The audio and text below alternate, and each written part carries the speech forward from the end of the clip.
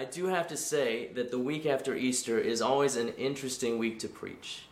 Usually Easter is the big celebration. You know, we bust out the fireworks and the elaborate show, and we throw up our A-team up there and the gospel choir. And here I do have to give another shout out to our virtual choir, who were such a blessing last week. But, you know, Easter, we're dressed in our Easter best, spring colors, button-down shirts, flowery patterns. It's a time of new life in the world with cherry blossoms and in the Christian calendar, and we're all up in here hollering, Christ is risen. He is risen indeed. Right? It's beautiful. It's emotive, it's touching, and I don't know about you, but I shed some tears last week because there's something about Easter when even those who've been away come back for a day. And it is right to celebrate. It is right to mark the resurrection in a special way. But then it's the week after, and the come down is real, especially for those of us on church staff, but probably also for you all. Back to the ordinary weekly rhythms of church and life, back to the mundane, back to the grind, and the emotions aren't quite as heightened. You know, we ain't posting pictures of ourselves in our Easter gear this morning. It's ordinary. And in fact, in Christian liturgical tradition, the Sunday after Easter used to be called Low Sunday. Low Sunday. So, you know, set your expectations accordingly. We are beginning a new sermon series today. Late last year, we were praying and discerning what to preach about right after Easter, and we ended up settling on the theme of being church. Being church. And this picture from the background of our graphic is from our first Sunday as Christ City, when our church prayed for and commissioned our elders. And the rationale for this topic of being church was that just as the disciples had to figure out how to do life together after the resurrection, so too we wanted to revisit the idea of who we are in light of the resurrection. And when the coronavirus landed on our shores and social distancing was imposed, it seemed even more relevant a topic. In fact, we joked that the title for the series should be Being Church. What does that even mean right now? In the end, we settled for something slightly more hopeful, becoming a called community, which we'll unpack in the coming weeks. Now, in conversations with my small group and with many of you, there seems to be a new question emerging. We're beginning to move beyond how do we survive this as the dominant question, though that is still a question, to how do we love one another? Now, both of those questions are still very real and very salient. Whether you're a parent who just found out your kids are going to be home full-time with you for the next month and a half, or you're a single person who's really missing social contact and even physical contact, hugs, handshakes, fist bumps, anything. And to be honest, how do we survive this and how do we love one another are not unrelated questions. During Learning to Live, there was one week in which we talked about church, and I preached about that just over a month ago. But we're going to look at it through a different lens. Over the next 7 weeks, ending on Pentecost Sunday on May 31st, we're going to consider what it means to be church by walking through Paul's letter to the Ephesians. In the 3 years since we became Christ City, we've studied Ruth and Jonah, two memorable Old Testament characters. We've spent a decent amount of time, and by that I mean a lot of time, in the Gospel of John, looking at the life of Jesus.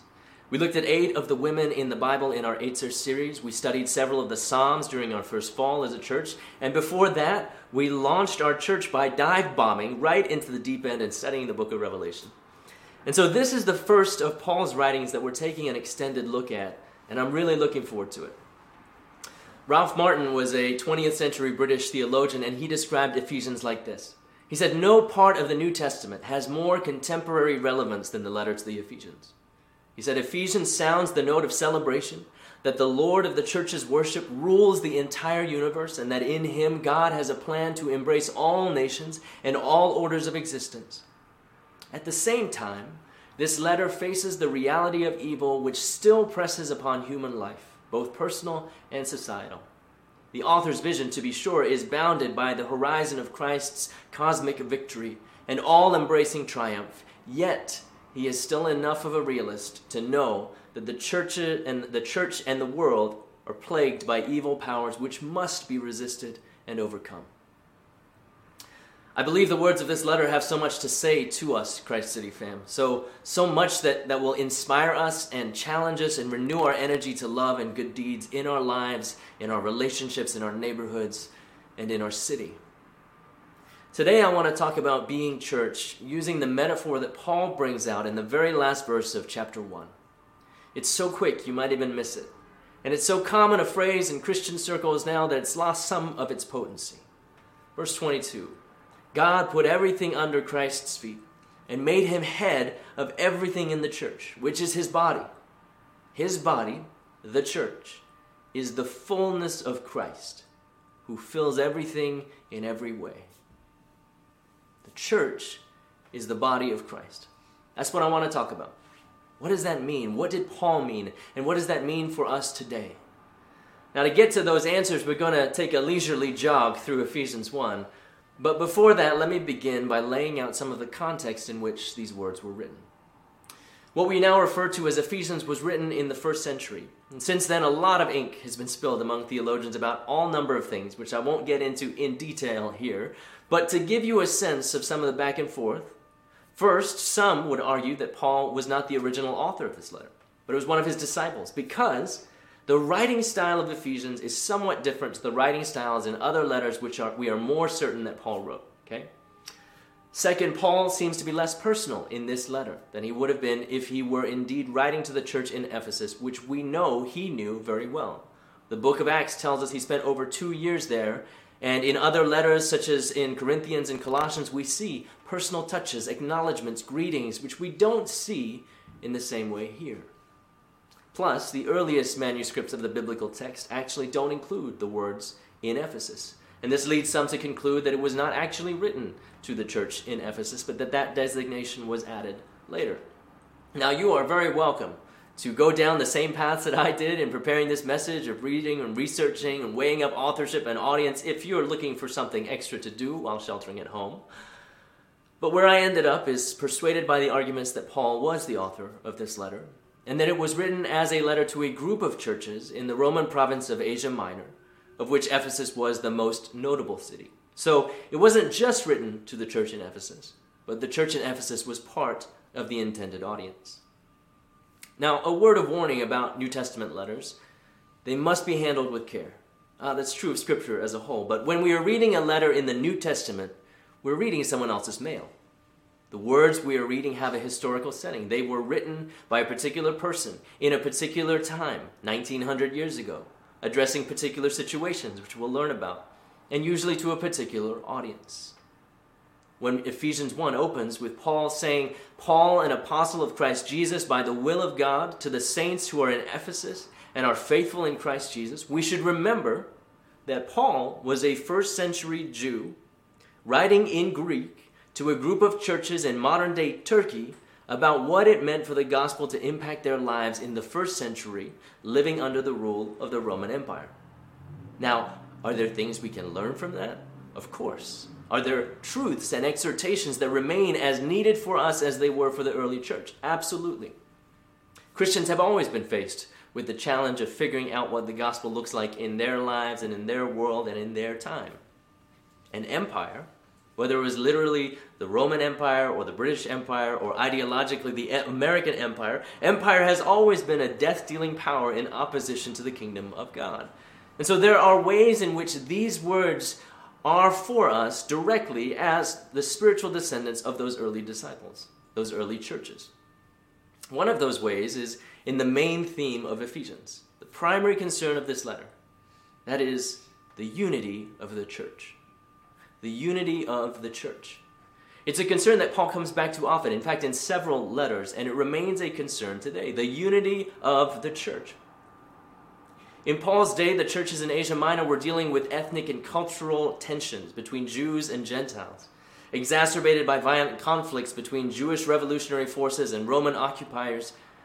And the Christians Paul was writing to were wrestling with, well, what happens when a church that worships a Jewish rabbi and was originally almost all Jewish becomes majority Gentile? What happens? What does that mean for the culture and the practices of that church? What does it mean for the future of that church? You know, there's a reason that Jesus prayed in John 17 that his disciples, his followers, might be one as he and the Father are one. Because it's hard. It was hard then when Jesus brought together Matthew, a Jewish tax collector who was colluding with the Romans to oppress his own people, and an anti-Roman revolutionary like Simon the Zealot. Or when he welcomed among his disciples both women who had so-called bad reputations in the society of the day and so-called holy and righteous teachers of the law like Nicodemus. It's been hard over the centuries as churches have splintered and split, Catholic and Protestant denominations beginning and multiplying over hairline cracks, Christians killing each other and others in the name of their disagreements and, Lord have mercy, in the name of their God. It has been hard when Christians in this country have seen no discrepancy between the command to love their neighbor and owning and oppressing slaves, or wiping out indigenous populations, or justifying redlining, or Jim Crow laws, or demonizing migrants and refugees. Frederick Douglass's scathing critique captures this well. In 1845, he wrote this: "Between the Christianity of this land and the Christianity of Christ, I recognize the widest possible difference. So wide that to receive the one as good, pure, and holy is of necessity to reject the other as bad, corrupt, and wicked. To be the friend of the one is of necessity to be the enemy of the other. I love the pure, peaceable, and impartial Christianity of Christ. I therefore hate the corrupt, slave-holding, women-whipping, cradle-plundering, partial, and hypocritical Christianity of this land." And it continues to be hard, even now with tribalism and polarization and starker lines drawn in the sand. It's hard now when we get to choose the words and the news we want, the people we mute and block. It's hard now in a post-Christian country where so many ideas and ideologies are labeled as Christian when they are so antithetical to the kingdom of God and everything that Jesus lived and died for. Simply to call oneself a Christian is not to be a Christian. Simply to call oneself a church is not to be the church. To be a Christian is to accept the gift of God's grace and mercy through Jesus' death and resurrection, and the gift of the Holy Spirit who leads us and empowers us and strengthens us and forms us to do the things that God calls us to. But to be a Christian is also to follow Jesus. To follow Jesus, not in the sense of a social media follow, which is a casual observance of things said and done from a distance, but in the sense that you center and pattern your life on him. We do what Jesus says. We love our neighbor. We love our enemy. We welcome the stranger. We take care of the poor. We break the bonds of injustice. To be a Christian is also to be growing in the likeness of Christ, to take on in increasing measure his character, his attributes of love, joy, peace, patience, kindness, goodness, gentleness, generosity, and self-control. Jesus still longs for his church to be one, as does Paul, as do I. We long for the words of Ephesians 4 to be embodied and evidenced for the world to see. Paul writes, "There is one body and one Spirit, just as you were called to one hope of your calling. One Lord, one faith, one baptism, one God, and one Father of all, who is above all and through all and in all." See, the theme of Ephesians is not the unity of the church per se, it is the unity of the church in Christ. It's not about the unity of the church per se, it is the unity of the church in Christ. You can be united around all sorts of oppression, and the church has been. And we've said this before too, unity is not uniformity. To be united is not to be the same. To be united is not to look the same. To be united is not to agree on everything. In the midst of division, it is Christ that unites us. And to be united, then, is to be bound together in Christ, submitted together to Christ, committed together to becoming like Christ, and partnering together in the mission of Christ. To be united as the church is, to use Paul's metaphor, to be the body of Christ. Think about your body for a moment. All right? Think about all the ways the parts of your body are working together right now. Your lungs expanding and contracting without your intentional instruction. Your heart pumping, your red blood cells carrying oxygen to every part, your brain sending messages to every nerve ending and receiving responses of touch and sight and smell and sound and pain. Well, what does it mean for your body to be your body? I guess it means that for the most part you have control over it. You decide where you go and what you do. If you decide to pick up your cup of coffee If things are working as they should, your fingers will wrap around that handle and pick up that mug and bring it to your face, and you will detect before it hits your lips if you can drink it without burning your tongue, and then your taste buds will fire off and let your brain know if it's good coffee or bad coffee, and sometimes your brain will say it doesn't matter because it's coffee, and then the caffeine will hit your bloodstream, and the rest is history, because your body is your body. But sometimes your body being your body means you don't have as much control over it. As we get older, no matter how hard we work to keep in shape, no matter how well we nourish them, they begin to experience wear and tear. Ligaments and joints get worn down, bones get more brittle, skin becomes more saggy. Before social distancing was implemented, I was seeing a physical therapist to deal with lower back pain, which is, and when I saw him, he diagnosed me with lower cross syndrome, which is quite common among people who have to sit for long periods of time. It's when your core gets weak because you're sort of slouching in your chair or hunched over your computer, and your hips get tight because you're always in a sitting position. And what happens is then it's up to your back to overcompensate, to work harder because the muscles in the front aren't properly pulling their weight. That's also what it means for my body to be my body. Sometimes it doesn't do what I want it to. You see what I'm getting at?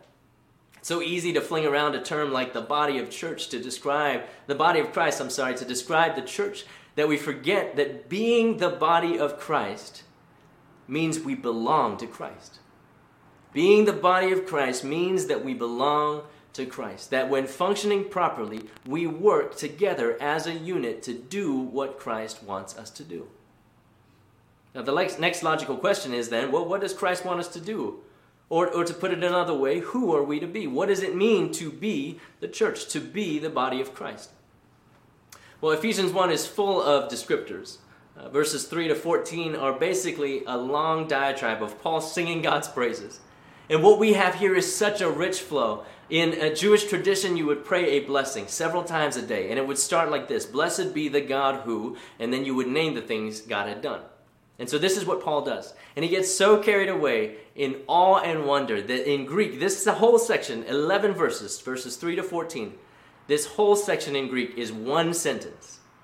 This is what God has done for us. This is why God is worthy of praise. This is how Paul describes it. Blessed be, there we go, blessed be the God and Father of our Lord Jesus Christ, who, number one, has blessed us in Christ with every spiritual blessing in the heavenly places. Just as, number two, he chose us in Christ before the foundation of the world to be holy and blameless before him in love. He, number three, destined us for adoption as his children through Jesus Christ, according to the good pleasure of his will, to the praise of, number four, his glorious grace that he freely bestowed on us in the beloved, in Christ. In him we have, 5, redemption through his blood. 6, the forgiveness of our trespasses, according to the riches of his grace that he lavished on us. With 7, all insight, wisdom and insight. He has made known to us the mystery of his will, according to his good pleasure that he set forth in Christ as a plan for the fullness of time. And this is the plan, to gather up all things in him, in Jesus. Things in heaven and things on earth. That's the plan. To gather up all things in him. Things in heaven and things on earth. In Christ we have also, number 8, obtained an inheritance. Having been, number 9, destined, now here we have a subclause, according to the purpose of him who accomplishes all things according to his counsel and will, so that we, who were the first to set our hope on Christ, might live for the praise of his glory. There's the end of that clause. We were destined to live for the praise of his glory. In him you also, when you had heard the word of truth, the gospel of your salvation, and had believed in him, you were, number 10, marked with the seal of the promised Holy Spirit. And this is the pledge of our inheritance toward redemption as God's own people, to the praise of his glory. Can I get an amen? You know, we could spend weeks unpacking just this passage, what each of those truths means to us and for us. And let me suggest that you do that this week, that every day you read this song of praise, Ephesians 1, 3 to 14, that you meditate on it, that you reflect on it, that you chew on it. Because the second thing it means for us to be the body of Christ is that, like Paul, we count our blessings. We reflect on these truths and on what they mean for us. If we have been blessed, with every spiritual blessing. If we were chosen to be holy, set apart, and blameless, whole, before God, if we have been adopted into the family of God, if we have been redeemed and forgiven, if God has made known to us his master plan to bring all things together in Christ, if all of that, if we have an inheritance in Christ, if we have been destined to live for the praise of God's glory, if we have been marked with the presence of the Holy Spirit right now as a seal, a down payment, a deposit, guaranteeing the fulfillment of God's promises to us in the future, if all of that, what then shall we do? How then shall we live? What is the Holy Spirit putting on your heart, whether for your own life or for us as a church? What is the Holy Spirit stirring in you? Take note of it. Write it down. Share it with someone. Email me. After this triumphant hymn of praise, Paul turns to prayer for the churches he's writing to. As we read this second part of chapter 1, I want to point out the things Paul asks for. All right, Ephesians 1, verse 15. I have heard of your faith in the Lord Jesus and your love toward all the saints. And notice that dual framework. Love of God in Jesus through faith and love for one another. And for this reason, Paul says, I do not cease to give thanks for you as I remember you in my prayers. And here we go with his prayer. I pray that the God of our Lord Jesus Christ, the Father of glory, may give you first a spirit of wisdom, that is the ability to understand, and a spirit of revelation, the ability to see what truly is, as you come to know him, so that, with the second thing that he asks for, the eyes of your heart enlightened. Now, we think of the heart as an organ of emotion nowadays, but in biblical times, the heart was about the will. It was the seat of one's decision-making. And so Paul is praying that the way we make our decisions would be informed by what we come to know, which is, number 3, you may know, and the word here means to know by experience. So we might say Paul is asking that his hearers might experience what is the hope to which he has called you, what are the riches of his glorious inheritance among the saints, and what is the immeasurable greatness of his power for us who believe, according to the working of this great power. That we might know the hope to which we are called, the riches we are promised, and the power of God which we have. Eugene Peterson translates Paul's asks this way in the Message, so that you can see exactly what it is he's calling you to do. Grasp the immensity of this glorious way of life he has for Christians and the utter extravagance of his work in us who trust him. Endless energy, boundless strength. I could use some endless energy and boundless strength right now. That's what Paul prays for the churches wrestling with ethnic divisions and battling against spiritual darkness and seeking to embody Christ in their cities, and that is what is offered to us, what is prayed over us, as we seek to be one local expression of the body of Christ. We like to be very practical here at Christ City. Often we want to know what to do next, and in fact I did ask that very question earlier. But before we dive in and do, it's important to take a step back and to take stock of what we already have, to realize what is at our disposal and what is ours to steward. All right? First, we have hope in Christ. We have hope in Christ. No matter the situation, no matter the context, no matter how dire or dark or depressing, we can know, we can experience the power of God at work to bring good out of evil, to bring life out of death, and to turn our mourning into dancing, because that is who God is. That is who God is. We can know that God is with us because he promised to be. We can know that Jesus has overcome the world because that is what he told us. We have hope in Christ. Second, we have an inheritance in Christ.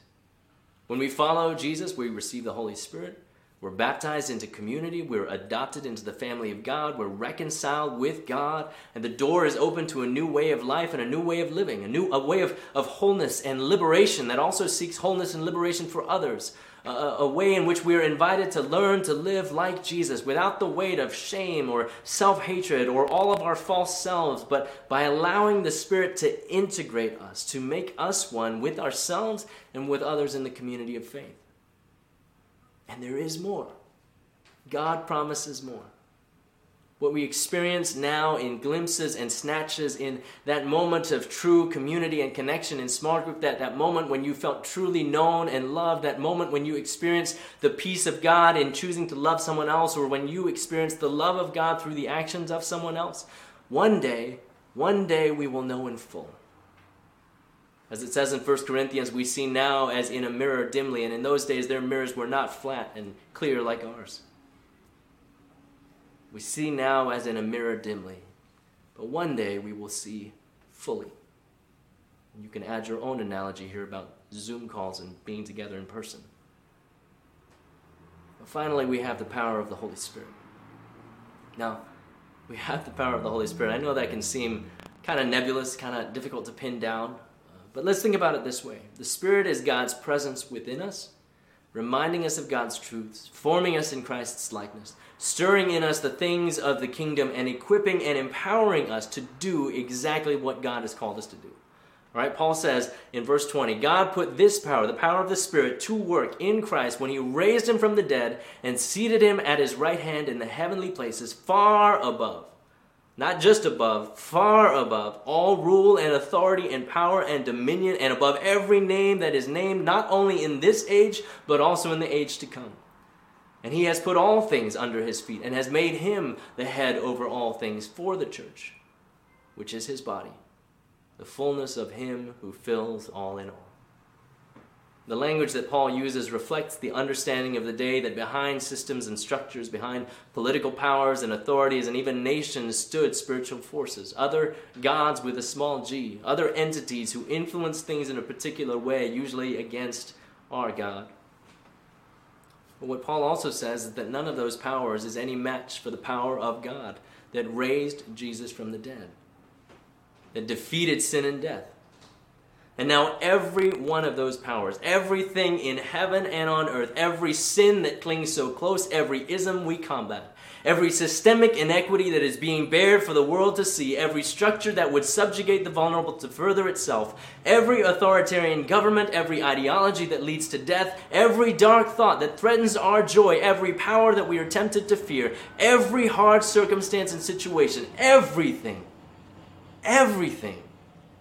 in heaven and on earth is subject to the loving and compassionate and just and righteous and merciful and gracious and humble and truthful and life-giving King Jesus,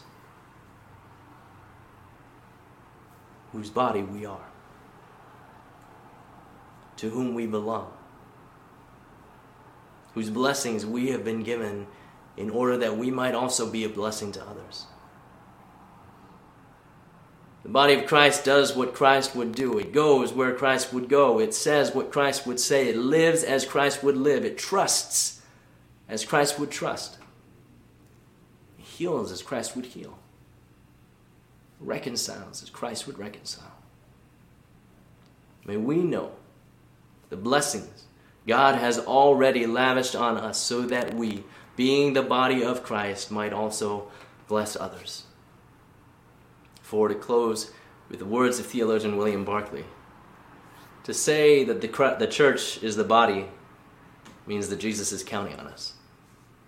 Would you pray with me?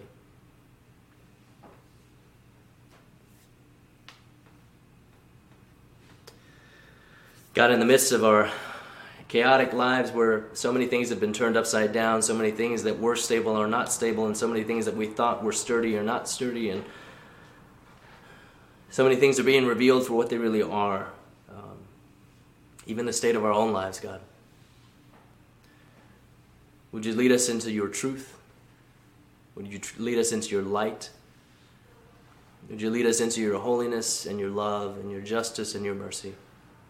Would we as a community, made up of individuals who have chosen to follow you or chosen to pursue you, chosen to pattern our lives on you, that we as a church would be your body. We would do as you would do, that we would be where you would have us be. We would say and love and heal and welcome in the ways that you would have us do those things. For the sake of your kingdom and for the glory of your name, we pray all of these things. Amen. Every week here at Christ City, we take communion together, and we break the body of Christ. We're reminded that Christ's body was broken and his blood was shed for us. And so the bread that we take is a representative, a symbol of Jesus' body that was broken for us. And the juice is a symbol of Jesus' blood that was shed for us, to bring wholeness, to bring life, to bring liberation. And so when we take communion, we're reminded that we are in need of this gift. We're reminded that we've done nothing to deserve it, and we need it more than anything. But when we take communion, we're also reminded of who we are. We remind ourselves of who we are, the body of Christ that is broken so that the world might be made whole. And so I'm going to invite you in a moment to just, before you take communion, before you take the broken body and the shed blood of Jesus, to say a prayer. Whatever it is that you need to lay out before God, whatever it is you need to ask God, take a moment to do that. And then when you're ready, take of communion, the body of Christ broken for you, and the blood of Christ shed for you, so that you might be the body of Christ. Each week during this series that we're doing, our benediction is going to be given by one of our elders. And so this week, as we close the service, as we pray blessings over you, Aoife Johnson is going to give us our benediction for today. This week, as I was scrolling through Instagram, I came across a story published by my cousin Faye, a believer living in Lagos, Nigeria. Just beyond the gates of her home, in some empty plots awaiting construction, some families experiencing homelessness have erected temporary housing. Faye, concerned for these neighbors amidst the COVID-19 lockdown, took to Instagram to solicit donations to meet the immediate needs of 200 families. Glory be to God, Faye was overwhelmed by the outpouring of generosity from her community and quickly met her goal. All week, this story has pulled on my heart. And I think it's because in the work of believers halfway around the world, I hear echoes of the same ministry at work in Christ City Church. A calling to Christ, a calling to community, and a calling to neighborhood. It reminds me that even in this season when we are physically distant, God is still God, and the kingdom is still advancing, and we are still called. Father, my prayer for Christ City Church in this season of increased difficulty and uncertainty is that we would not neglect our calling. First, to reliance on you, the author and finisher of our faith. Then to each other, your church and body in which you speak and act. And finally, to our city, our venue to do justice, love mercy, and walk humbly with you. Thank you, Father, that you hear us when we pray. In the mighty name of Jesus, amen. Thank you for joining us this Sunday. Go in peace.